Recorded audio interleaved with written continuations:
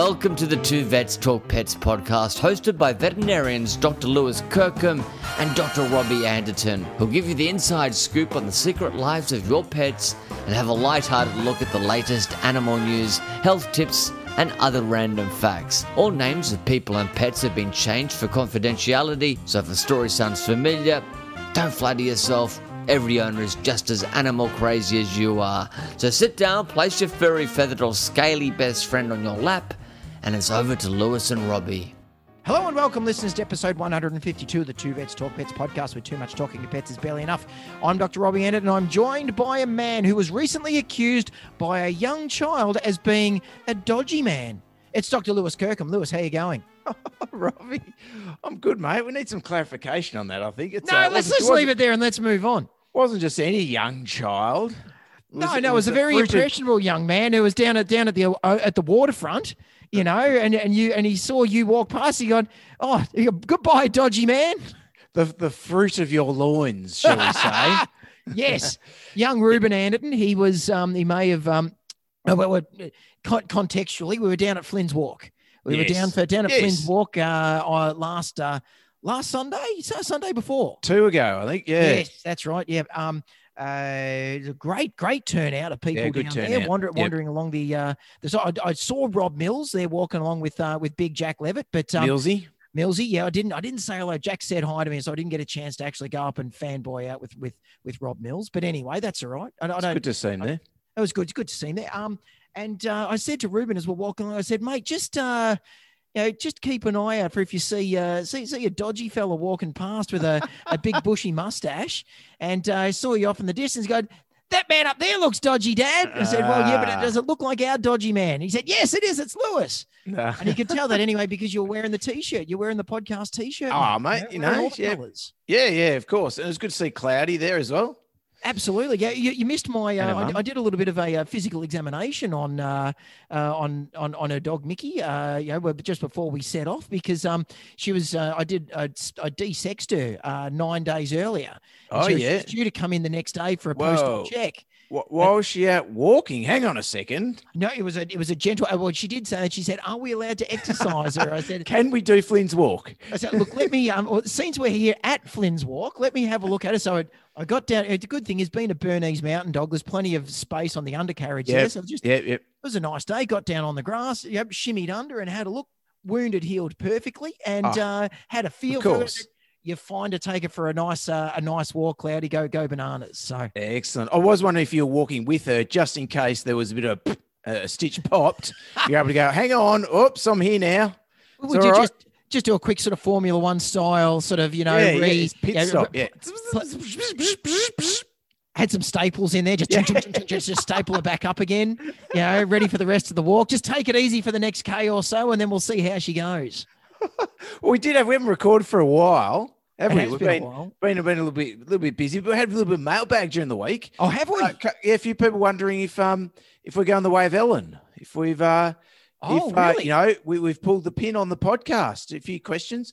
Have you taken a leaf out of Ellen's book? And I was worried that somewhere along the way we've been perhaps abusive to some of our production staff, your production crew. Yeah, that's right. Yeah. I said I was able to reassure them. No, we weren't going the way of Ellen. We just been really busy and we hadn't recorded for a while. So life has conspired against us a little bit to try and get our normal recording schedule has been a little bit lackluster. So apologies to everyone.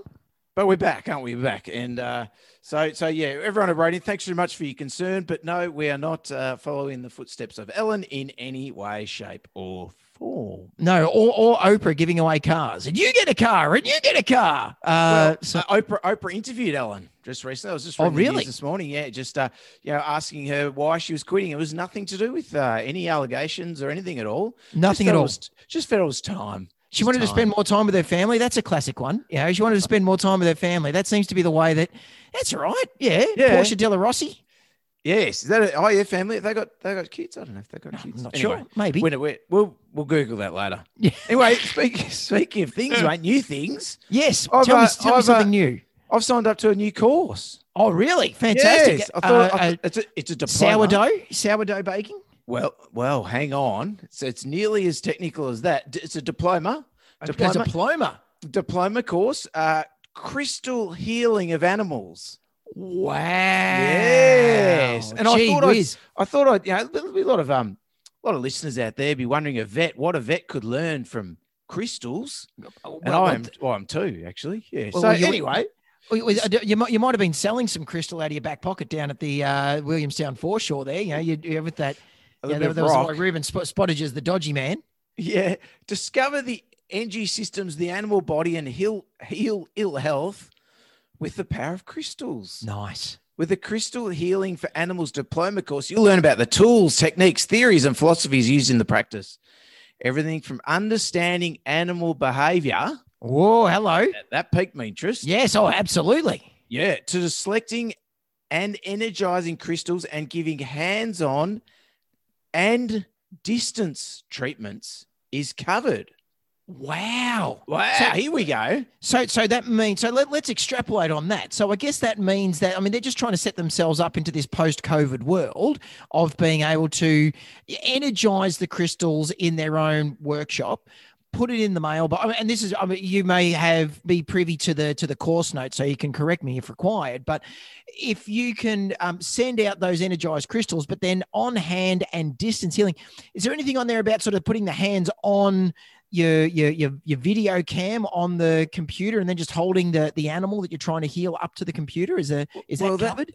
That's the thing. I'm not sure if they're posting out crystals. I think that might be a little bit just on a bit more expensive to send out the crystal. I reckon they're just showing the crystal up on the Zoom camera. Oh, and that's enough. That works. That works. Just seeing the energy that it's producing. The energized crystal, though, it's got to be energized. It's like an activated almond. Well, it requires no prerequisite knowledge. Good. Begins by explaining what crystals are. Okay, tick. Okay. I'm pretty. Yep. I bought what a crystal is. I bought something similar to crystal when I got engaged. Yes. and I put a bit of salt on my food occasionally. Good.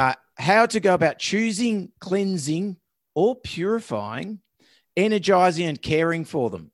Right. Yeah, Gee whiz. Yeah. Wow, that's you got to really care for these crystals before they can do anything, can't you? For crystal healing to be most effective, it's important to choose the correct crystals for each ailment. No doubt. This course provides a directory of stones and their prescribed uses, giving you a quick and easy reference guide. You're also provided with a short list of crystals you should obtain to create a basic set to start out with. Right. The toolbox. The primary colors. It's the primary crystals, Excellent. Yeah. It's your red, your yellow, your blue. Thanks. Red for bloodborne diseases. Yeah. Yellow have you done urinary tract diseases. You've done the course, mate. Again, just extrapolating. Blue for when you're not breathing. Things like that, I suppose. Yeah. So is that one of the things that you do with your blue crystal? When you got a dog that's not breathing and it's turning a little bit blue, you put your energized blue crystal near their forehead and then suddenly they start to oxygenate properly? Well, it's funny you should say that. There is a photo of a dog with a blue crystal just above its forehead right here. So maybe that is part of it. But who would benefit from this course? Oh, tell me who would? Giving clear step-by-step guidance. This course informs novices. Okay. Yes. In how to use the power of crystals to aid. That's we're novices. Oh, yeah. To aid in the recovery of health and wellness in animals. This knowledge can be used to start your own practice. Hey, cha-ching. Or if you're already a crystal healer or involved in animal care, well, I'm pretty sure we're involved in animal care. Yes. It's right there on the name. Add the ability to treat animals with crystals to your current services. Very wow. It's time to update the website on that one. Yeah. Also a novice crystal healing practice. Yeah. The Crystal Healing for Animals diploma course will take you up to 150 hours. Holy crap. That's more than your red, green, yellow, isn't it? That's a lot of crystals. That's a lot of crystal. There's no time limit for completing this course. It can be studied in your own time at your own pace. Good. It's a level 3 course and will give you 150 CPD, continued professional development points. Excellent. Does that fly with the vet board? You called in front of the vet board. Now, what have you done, Lewis, to keep you up to date with your veterinary degree? You've been to some courses. Well, yes, I've done As a matter of fact, I've got 150 hours of crystal activation course for the use of and treatment of animal ailments. Yeah. So tell us about this dog that didn't survive. Well, yeah, no. I was holding the blue crystal over the phone. Didn't seem to have the required effect. But anyway, Yeah, on because complete- because it's legitimately the part of the course is hands-off treatment. yes, it's a quality license scheme. It's under leading national award organisation. Upon completion of this course, learners can also achieve a certificate of achievement for quality license scheme and a learner unit summary, which lists the details of all the units the learners complete as part of the course. This certificate is optional and costs an additional £15. Okay, fair enough. Now, look, Tell me how much it costs, though, because I've got my credit card ready to go, Lewis. I'm that's a good interested. credit. I was so enamored by it, mate. I just swiped and tapped and go. Oh, did you? Yeah, right. Straight up. I mean, because I have to be honest, mate. I've personally seen the power of crystals. Have you? And I'm a little bit disappointed that you're dishing it or you're poo-pooing it. A little bit. Look, I'll be honest with you. I'm a little bit skeptic, mate. I am waving the brown crystal in front of it. I'll be honest. Well, let me tell you, I had a 5-year-old. Yeah, I'll give you an example. I had a 5-year-old bull terrier. Excellent. Been vomiting. Came to the clinic. Been vomiting for 3 days. Yes. And I know, the vet of you is probably coming out, and you'll be thinking traditional methods like let's take some blood tests, maybe some X-rays, imaging. Yes. Maybe we'll do some fluids. Something to stop it vomiting potentially. Yes. But knowing myself full well the power of crystals. Yes. And yourself, have you heard of the obsidian crystal? Obsidian crystal. No. I should have actually looked up how to pronounce it when I not obsidian. Obsidian is black. You know that one. Yeah. Obsidian. Yeah. Obsidian's black. It's an intensely protective stone. Ooh. Obsidian is said to help form a shield against physical and emotional negativity. Right. It's also said to help. You know what gets really negative? Corn cobs. Corn cobs in intestines, incredibly negative. It's also said to help get rid of emotional blockage and emotional negativity. It's also said to help get rid of promotes qualities of strength, clarity, compassion to help find your true sense of self. For your physical body, it may aid in digestion. Now you can see where I might be going here. Yes, I'm here. And detoxification, while potentially helping reduce pain and cramps. So, the obsidian crystal is indeed, it's a powerful crystal. Powerful. So yes. Knowing how powerful it is, I did actually take the dog to surgery. Yeah, okay. I was concerned that there was a reason for the vomiting. I mean, you mentioned corn cobs; they can cause blockages. And in surgery, open up the dog and went down into the guts of the dog, and I removed a 5-centimeter obsidian crystal right from the dog's pyloric chakra. Oh, really? It got stuck in the chakra. Also known as the duodenum. Yes, yeah, right. So, not only can you rely on the obsidian crystal to help with emotional blockage, it also causes intestinal blockage. And intestinal blockage as well. Wow. Gee whiz. How did you go with actually being able to grasp it with some forceps, given the protective outer coating that it will have had from its obsidian strength? It was repelling. What was it? It was like a magnet. Like, was there another crystal that you put in there to try and help to push it out? Yeah. Did you have to chase it out with like a little ferret sort of crystal? Amethyst chaser. Yes. Oh, wow. So did they cover that in week 2, did they? So blockage in week 1 and then how to get rid of it in week 2. Well, thankfully, week 3 was cleansing. Okay, excellent. Because it needed a good cleanse when I got it right out of the chakra there, I'll tell you what. So don't poo-poo the power of the crystal, mate. Wow, there you go. No, so how's that, eh? That's 5-centimeter obsidian. Wow, gee whiz. And did they say anything in there about how well crystals work with alpha-casozepine? Very nice. I see what you did there. Well, alpha-casozepine actually has some studies behind it that shows it works for mild anxieties. Does it have to get into the chakra? That's a good question. We should ask them. Those guys. So the guys from Silkeen. So big thank you though. Big Vet Kinnock. Big thank you. Big supporter of the podcast. I've had to. We've had a client today. They've just introduced a new little kitten to their already hectic 2-cat household.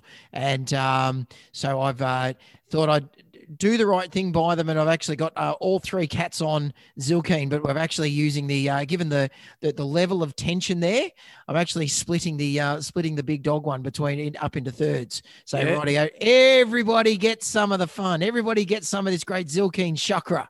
That's back to Oprah. You get some Zilkine. You get Zilkine, and you get Zilkine. Everyone gets Zilkine. Yes. Fantastic. So I like to use Zilkine for those sorts of stressful situations in kitty cats. So we've actually haven't seen as much of a run on with cats with urinary tract issues now that the weather's here in Melbourne has just stayed bad. So we're not seeing as many of the those early autumn stress weeing ones. But there's always a good reason to get some Zilkine going around, and I thought this was a good one. Good one, mate. Excellent. Also, big thank you to Delicate Care, the guys, the Australian-made, Australian-owned pet food. I had a client that the dog's got some sort of food intolerance issues. You know, was on another brand of food for helping with some intermittent diarrhea and vomiting when we went on to other foods, and they wanted a bit of variety. And I said, okay, yes, well, we can add some Delicate Care in there. Some of the after you tried crystals, after you tried a crystal. Well, I sprinkled some crystals on the Delicate Care. I said, there you go. There's your emotional unblockage right there. Did you remember to activate them before putting it onto the Delicate Care? I haven't done that part of the course yet. So unactivated crystals. It might have been unactivated. Yeah. You cowboy. You're going to go straight to the veterinary crystal board on that. The complementary medicine board's going to call me in for that, aren't they? Not activating my chakras, crystals. Oh, mate. You fly by the seat of your pants, Lewis. Very nice, mate. And also, big thank you to our Patreon supporters. Absolutely, yes. Yeah. Good on you guys. I'm sorry for not having given you podcasts that you've given to try and support us, but it's always good to know you're all out there. And head to patreon.com, search for 2 Vets Talk Pets if you would like to get involved in giving a little bit of money to help us keep the podcast on the go. Thank you very much. Exactly. There's a little bit of I think there's a little bit of content I put up the other week when we were together. We had a bit of a chat before we technically the podcast started. So if you give a couple of dollars, you can have a listen to that. So I was having a little bit of chat about something. I forget what it was, but it was so funny. A bit of behind the scenes stuff. Oh, we laughed, didn't we, Robbie? Oh, didn't we? What? Didn't we? What? We should have recorded the conversation we're having before. Before we record now. Gee whiz, it's that was behind the third wall of our lives, wasn't it? Wow. Absolutely, yes. Excellent. So, what have you found in the news, Lewis? So this is an article I saw. It's come from Veterinary Practice News. Oh, well, that's kind of telling. It's what we're about, aren't we? Veterinary Practice News. I'll give you the tip. It sounds like a much more reputable source than the one that I'm going to be bringing. So. You're right. There you go. It's not from Crystals Weekly. No. Feline chronic kidney disease sees a new treatment possibility. Ooh.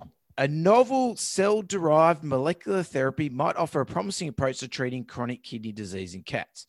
A collaborative study by North Carolina-based company Piedmont Animal Health and the Wake Forest Institute for Regeneration Medicine, WFIRM, is evaluating the intrarenal injection of a recombinant human chemokine to treat feline kidney fibrosis. Wow. Gee whiz. The listeners out there, it's basically let's de-technobabble that. That's it. That's us injecting something into the kidneys of cats that have renal failure, which is a common thing in older cats that we do see, a little bit of chronic renal failure. And unfortunately, we don't have a treatment for it. We've got some management things, but we don't have a treatment, which is really frustrating for us.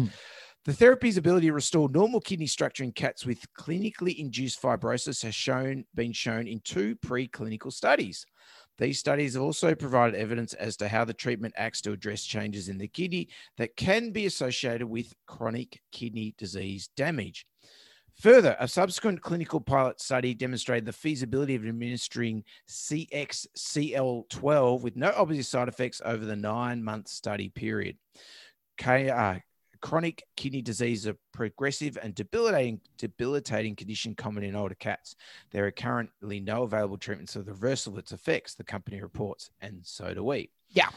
These preclinical and clinical studies findings suggest our first collaboration could make a big difference in the lives of cat owners and their beloved pets.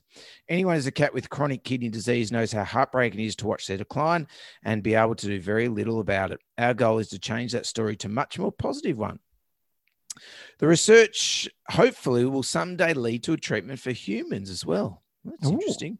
Results of these studies show an intra-kidney injection of CXCL12 may be a potential new therapy to treat early kidney disease in cats with a capability for widespread use.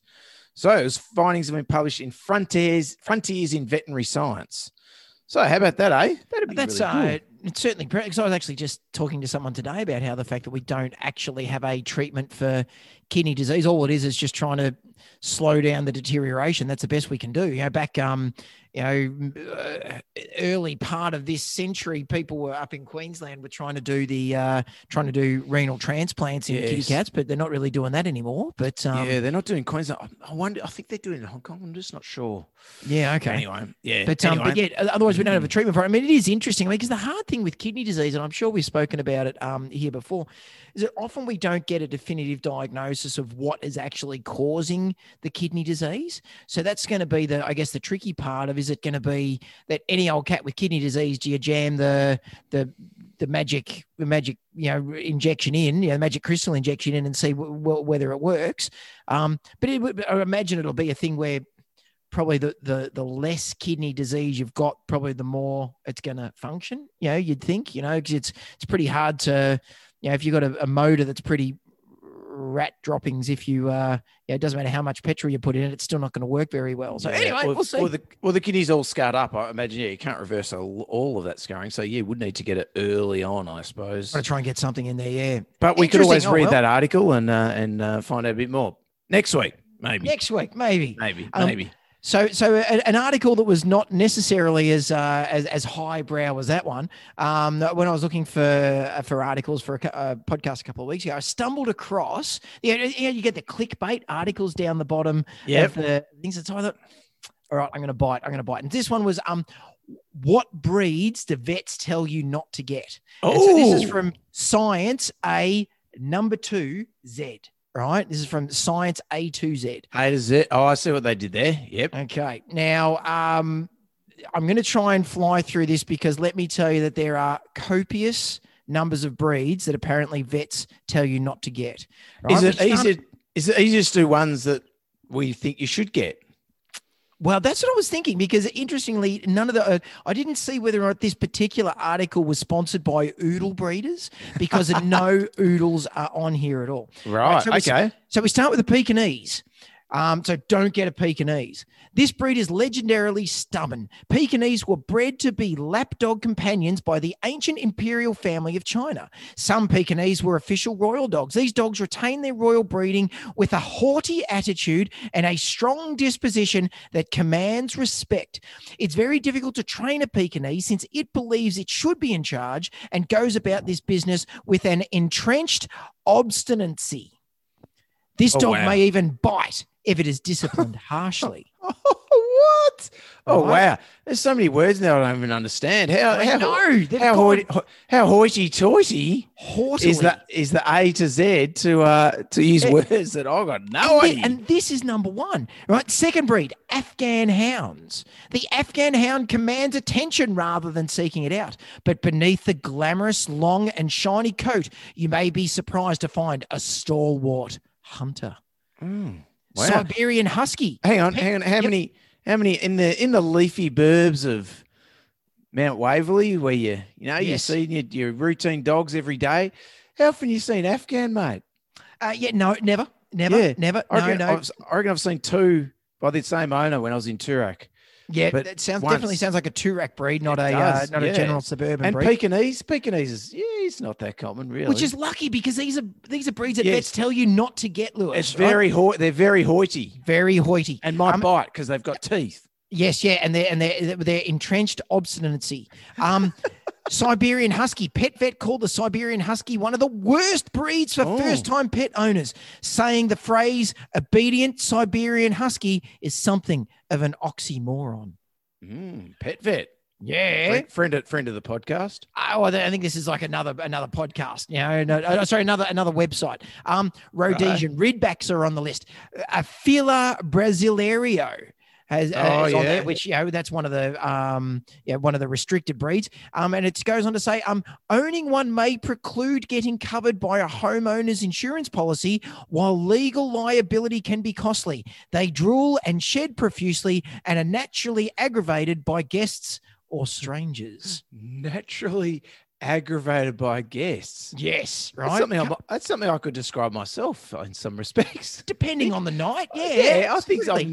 Especially if it's late, it's 2 a.m. and you're like, could you go home? Just go home now. The party's over. I'm getting naturally aggravated. I'm flicking the light switches on and off like it's Coles. It's time for you to go. All right. So border collies are on the list. Weimaraners, bull terriers, French bulldogs, as you would suspect. The Caucasian Ovechakra. Wow, is that a crystal? Possibly, but you're not allowed to get it. Don't get it. Dachshunds. The Dachshund's a short-legged, long-bodied dog was bred to hunt badgers. Chasing them down burrows, the Dachshund was somehow able to outmatch its foes' tenacity. Dachshunds are fierce and brave. A 2008 study in an academic animal science journal found the Dachshund to be the most aggressive of all dog breeds. What? Good thing What it study's that? a few inches off the ground. We need a reference. I need that study. No, I want to look that up. Yeah, the 2008 study. It was an academic animal science journal, so I'm sure you've got it in your bookcase there behind you. There's no link there. No link. No, I link. want that. Oh, can we email them? I need that article. We'll see. We'll see how we go. Yeah. All right, a few other breeds just to rush through. The Catahoula leopard dog, the Perro depressor canario, the Skye Terrier, the Australian Shepherd, the Doberman Pinscher, the Shar-Pei, the Belgian Malinois, the Doggo Argentino, the Cane Corso, the Boerboel, the Rottweiler, the Tosa. Oh my goodness. And the Jack Russell. The Jack Russell is one tenacious terrier. It digs, it barks, it jumps, and it hunts with relentless abandon. The Jack Russell Terrier was bred as a hunting dog. Your garden or living room is fair play if your Jack Russell Terrier is after prey. Spiders, mice, and other bugs will be hunted to extinction, and your home will be scratched and dug up. Oh my goodness. Crikey. The Jack Russell Terriers tend to fall into behavioral problems like small dog syndrome quite easily. Hey, whoa. Small dog syndrome. What is that? Small dog syndrome. We all talk about it. We all talk about that, but is that really a thing? Well, according to Science A to Z article, here it is. They fall into it quite easily. Problems like snapping, separation anxiety, obsessive barking, and guarding may pop up. They are difficult to socialize and need consistent and firm training by an expert trainer. These dogs need a lot of exercise and a high fence. Climbing and jumping over fences is one of its strengths. So Jack Russell's no good. Now, friend of the show, Cloudy, I hope you're sitting down for this one. The Bernese Mountain Dog. The Bernese Mountain Dog is a cheerful, intelligent breed who loves children. Tick. There you go. Tick. So Okay, yep. let's end it there. Cut it. No more. It's one of the widely recognized Swiss mountain dogs. That's Bernese. That's Bern in Switzerland. Yeah, great. Tick. Thick, long, and silky coat keep them warm in a frosty winter.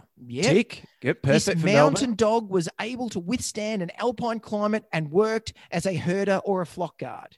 Right. All seems fine. Yep. Short lifespan. Full stop. Moving on to the next one. Oh, that's that's it. Don't get one. It's got a short lifespan. Casting shade. Anyway, that's distinct from a Rottweiler or a Cane Corso. A Doggo Brasilio, yeah, Doggo Argentino. That doesn't show small dog syndrome, just big dog syndrome. So pit bulls, wolf dogs, German shepherds, the greyhound. What? The noble greyhound is an ancient breed from Egypt or Greece with long legs, an arched back, and a lean, aerodynamic physique. This dog was built for speed. Greyhounds are racing dogs, but originally they were bred by British nobility for hunting fox, deer, and hare. It has a strong prey instinct and is often muzzled for good reason. Well, children and small animals may seem like prey to a greyhound. Can they? Oh, what? Okay. Children prey to greyhound. Yeah. If they hunt hare, Maybe I might get one. I'm looking for a bit of hair. Be Well, nice. you've got that mustache there, mate. You know, you're a little bit worried that they doesn't say anything about mustachio dodgy men here about greyhounds hunting that. Thanks for noticing. If you're out on a walk, hang on to the leash. They are extremely fast, the fastest of all dog breeds, and will dart after anything that might be prey. Well, any dog you get out. Any dog. It's often good to hang on to the leash. Because Yes. we've seen what happens when you don't hang onto the leash, regardless of how fast they are. Yes. Yeah. So also making the don't get list. There's more. Bull Mastiffs, Basenji, St. Bernards, the Great Pyrenees, the Dalmatian, the Chow Chow, the Shih Tzu, the Affin Pinscher, and the Chihuahua that was first discovered in 1850 and was named after the Mexican state in which it was found. It must have been hiding under a rock for them to find it. The diminutive breed is the smallest of all dog breeds, weighing between 2 to 6 pounds and standing just inches off the ground. Their bulgy eyes and perky ears define them, but just because they're small doesn't mean the Chihuahua is innocuous. If it were a larger breed, it would present bigger issues. Chihuahuas are yappers, nippers, and aggressive. They will courageously go after large dogs with no apparent realization of their smaller size. Again, the small dog syndrome plagues this breed. And as totally loyal and attached to their human, they go after threats to them, whether real or perceived. Chihuahuas are not good with children. They do not like or trust children and can get snappish. Oh, my goodness. Wow. Trust. Right. Do not trust Don't children. trust is a big thing here. Right. So then we go from the Chihuahua to the Great Dane. It's very meet the parents, the circle of trust. Circle of trust, very big. Gaylor. Yeah, they didn't find that in Mexico in the 1850s. so we go from Chihuahuas to Great Danes, Basset Hounds, Beagles, Bloodhounds. Is this like the Cat Lover Society's put this out? Surely. What is this? This is incredible. They just don't like any breed at all. Yeah, Fox Terriers, Irish Setters, the Pugs. They also detest being outside, so many try to avoid going outside when it's cold and rainy. Plus, these little critters rarely show any remorse when they have an accident on your floor. Remorse. So Pugs, revenge weeers, it seems. Right? Revenge wears. Akitas also make the hate list. They don't apologise, Pugs. Unapologetic. No, they're not wrong. That unapologetic. That floor needed weeing on. Yep. It deserved it. It wanted it. It was begging for it. Yeah, that's right. Nothing to do. I didn't do it. No. I didn't do that. No. I just walked past and suddenly there was wee on there. Yeah, I trust the kids, but I don't trust the floor because it told me to wee right there. Labradors are on the hate list.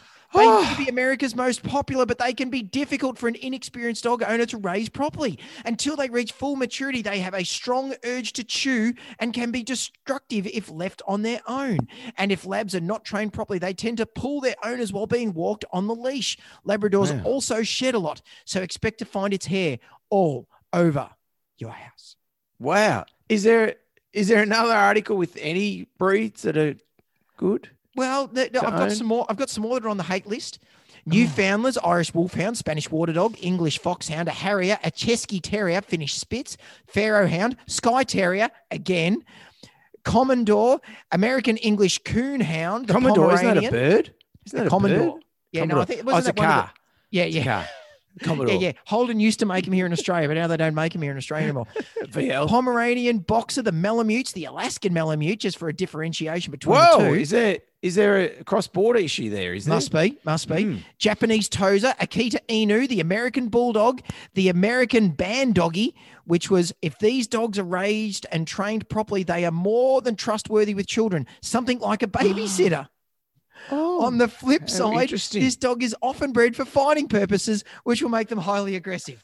So that's a very fine line to walk. Fine line. Wow. Right? So they don't see children as bait like a greyhound does. No, not at all. And they don't not trust children like a pug. No. Can't trust. No.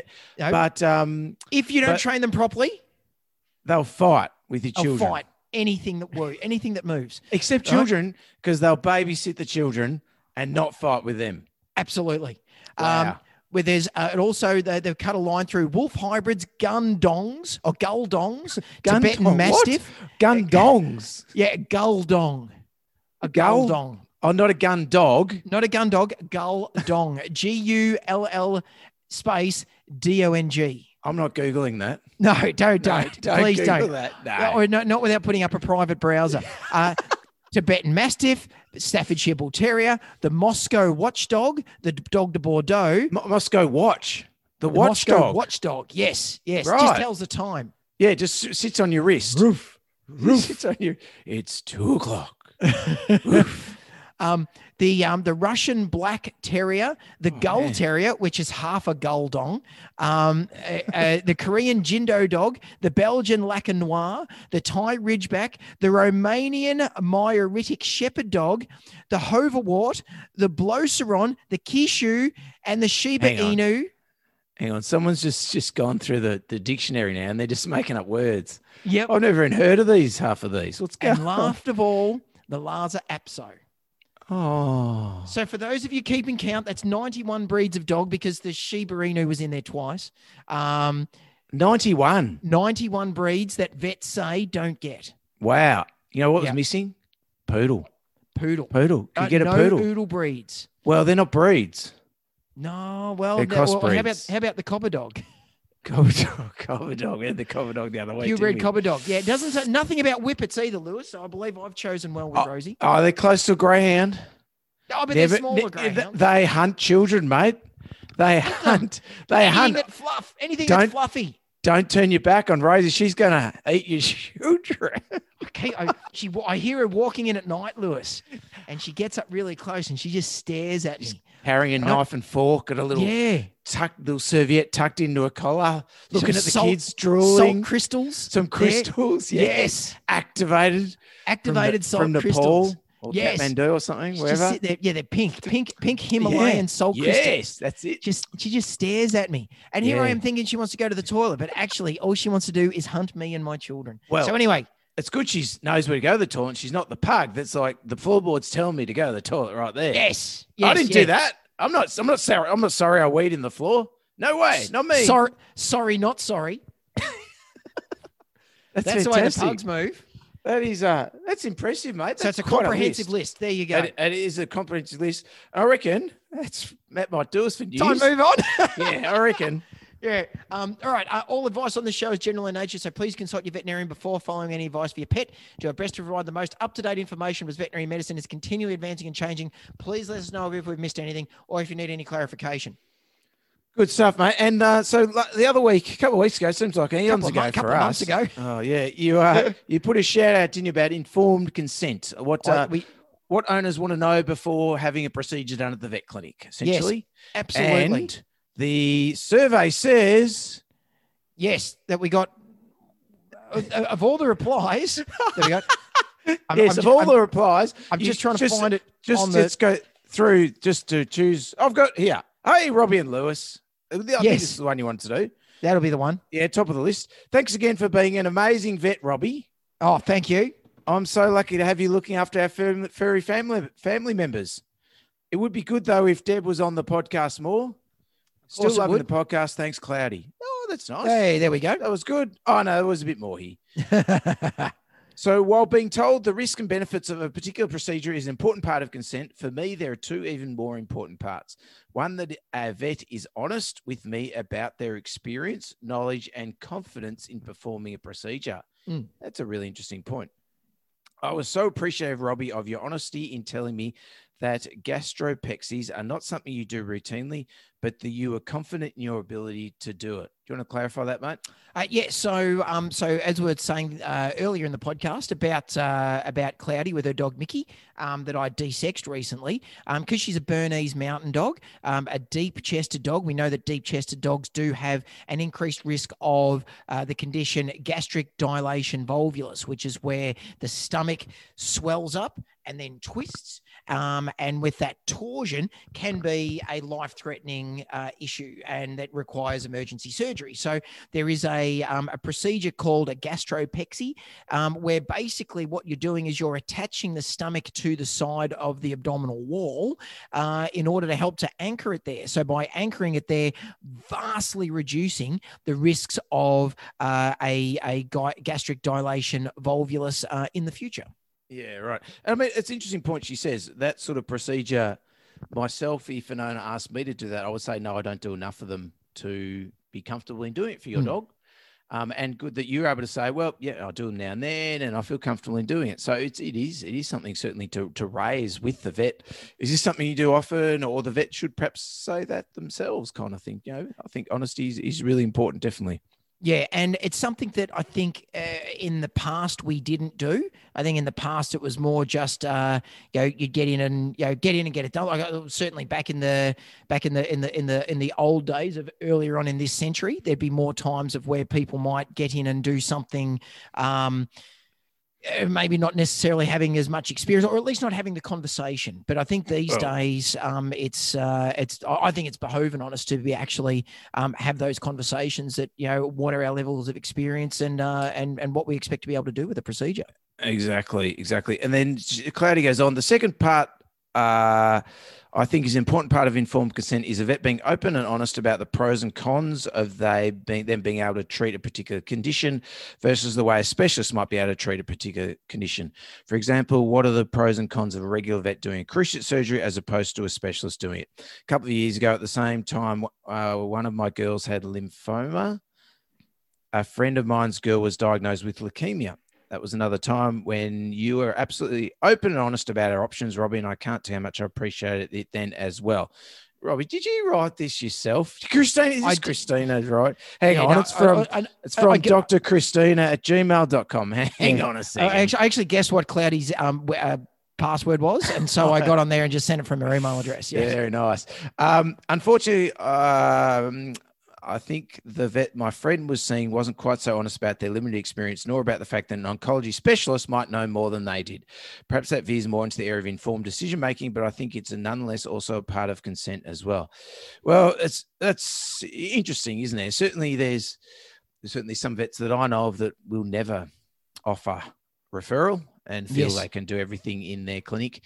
And then there are other vets that, a bit, will say, oh, yes, I feel like comfortable, I can do this, or we've done this before. And then there are some vets that will refer everything, that's a little bit complicated. So definitely, certainly vets on the spectrum there of different, levels of I guess it comes down to what they are comfortable in doing and what they're comfortable to, in the end, we all want to feel like we're doing a good job, and we don't want to be doing a bad job. We don't want to be putting the animals under any sort of, at any sort of risk, if we think that somebody else can do it better. Exactly. Incidentally, I've also had experience of friends seeing a specialist and being unimpressed at the cost-benefit ratio and preferring to get treatment from their regular vet. Oh, interesting.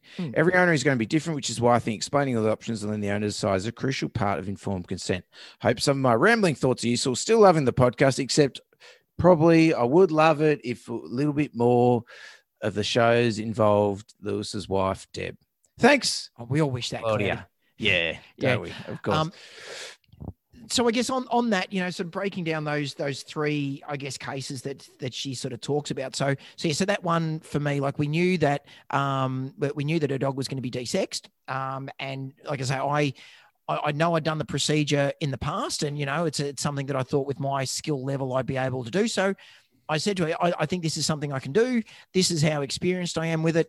I think it's well and truly within my scope of capability. If you're happy for me to do it, I can. First she asked me, can you do it? And I said, well, this is all the stuff. Yes, I think I can do it. And incredibly successful procedure, went really, really, really well. So, it's something that, just really needed an extra pair of hands just to help to hold the abdominal wall up out of the way and hold the stomach where I needed it while I was trying to stitch it together, so it didn't keep falling away. And then went brilliantly.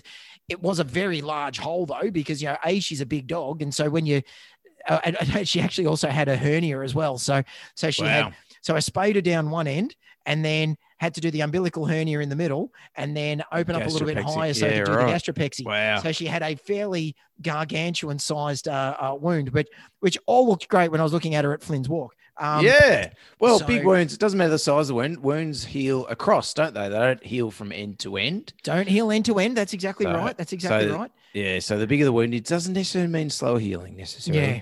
And then when it comes to the specialist side of things, I think these days there are so many surgical specialists, at least, it's got to be part of the conversation that if it is a bigger procedure that you say, do you, strictly speaking, we could offer people to go and see a specialist for anything, desexings or, removal of teeth and all that sort of stuff. But, I think if it's a bigger procedure, it sort of comes down to where the vet's at, and also up to the owner as well to say, okay, well, is this something that you feel confident in doing? Or, is this something that could go and see a specialist? And it is about honesty, I think, and communication, and probably trust of your vet too. Correct. If you've got that trust there, then I think you're more likely to get a better outcome if you trust the vet, what they decide to do. So 100%. Good points, Cloudy. Excellent. Thank you very much. And look, sorry, we didn't get time to get to all the other emails that we received on informed consent. It was obviously a really hot button topic that Robbie's pushed some buttons on there. And if anybody is just concerned that their email wasn't read, if you'd like to send it to us again at 2vetstalkpets@gmail.com. I'm sure we'll discuss it in the future. Excellent. Exactly. And we did get one other email during the week on a separate issue from Decal Gal, Suzanne. She sent this a while ago, which was great. Hi, Dr. Lewis and Dr. Robbie. I just wanted to check in and say, hey, I'm enjoying the podcast. Looking forward to every week. You're all awesome. Probably not doing that justice, but that's what it says. Also wanted to see if you all have heard in our news about the couple, Matt and Grace, with their 2 dogs that have walked across the US. And no, we haven't. They started their walk in October 2020 from California, and their final destination is in South Carolina, my home state. So they'll have walked 3,000 miles from coast to coast. Gee whiz. For Australians there, that's a lot of kilometres. That's a lot of Ks. Yeah. I had the pleasure of meeting this awesome couple twice, as they were just a few miles from my home. They're raising money for a non-profit organisation to help families with children who have life-threatening illness. We'll be there this weekend to see them cross the finish line at Myrtle Beach, South Carolina. Oh, nice. And they've raised over $80,000 so far. And if you want to check them out, their charity is it's called timeinaBottle.org, and I think from what I understand, it's free cleaning for families with their members. A member of the family has a life-threatening illness, so they'll come in and clean your house and all that sort of thing. When obviously you don't have time to do that sort of thing, so great little service there. Time in a Bottle. Go and check it out, timeinaBottle.org, or go to the Facebook page. Check out Matt and Grace. Go to @the_golden_road, and you can follow them there. So really good stuff. Suzanne goes on, I'll also be doing my own version of Flynn's Walk this weekend with my dog Summer. I ordered the shirt for me and the bandana for my pup.